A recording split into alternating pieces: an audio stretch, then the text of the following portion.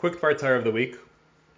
This week's Parsha, Parshas Va'era, is when the Torah begins to recount the plagues that Hashem brought on the Egyptians.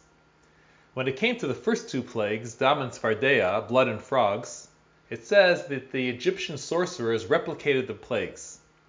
However, when it came to Kinim, lice, it says they tried, but they were unable to replicate it. At which point they said, Etzba Lekimhi, it is the finger of God that brought this. And then the pasuk says that Pari hardened his heart and would not listen to Moshe and Aaron. First of all, why were the sorcerers not able to replicate this makkah? Second of all, why when they told Pari that this is from Hashem, did that cause Pari to harden his heart? So there are two opinions why they cannot replicate the makkah of Kinim.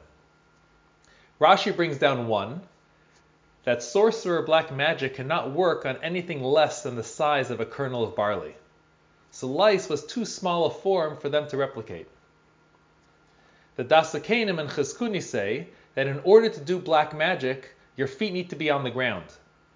As the Talmud relates, when Shimon ben Shatach wanted to kill the 80 witches, he instructed his students that as soon as they ambush them, they should lift them off the ground, because then they'll be powerless to do their magic.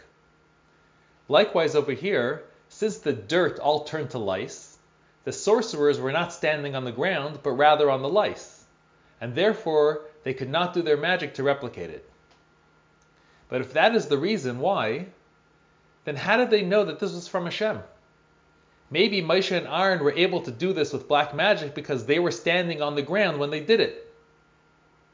So the commentaries explain that black magic does not create something real. Rather, it only creates an illusion of something real.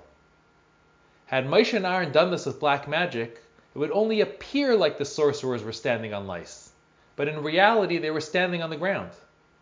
Since they could not replicate it, they realized that they were standing on real lice and not on the ground, so that made them conclude that this must be the finger of God.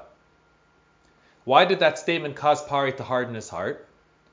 So the Ibn Ezra explains that they used the word Elikim and not Hashem to downplay it to Pari.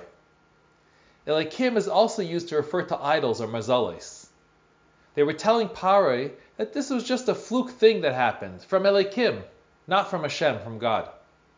The proof is that Moshe and Aaron didn't even warn them about it beforehand, because they didn't know about it themselves.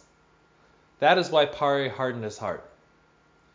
The takeaway is, one can see how crafty the Yetzer Hara is, how he provides you with the opportunity to make a mistake and be misled. He creates every excuse and doubt under the sun to avoid you from seeing the truth, which is usually right under our very noses. And if we learn to recognize that and ignore those voices, and rather recognize the power of Hashem for what it is, then we too will merit to the redemption speedily. Amen. Have a good Shabbos.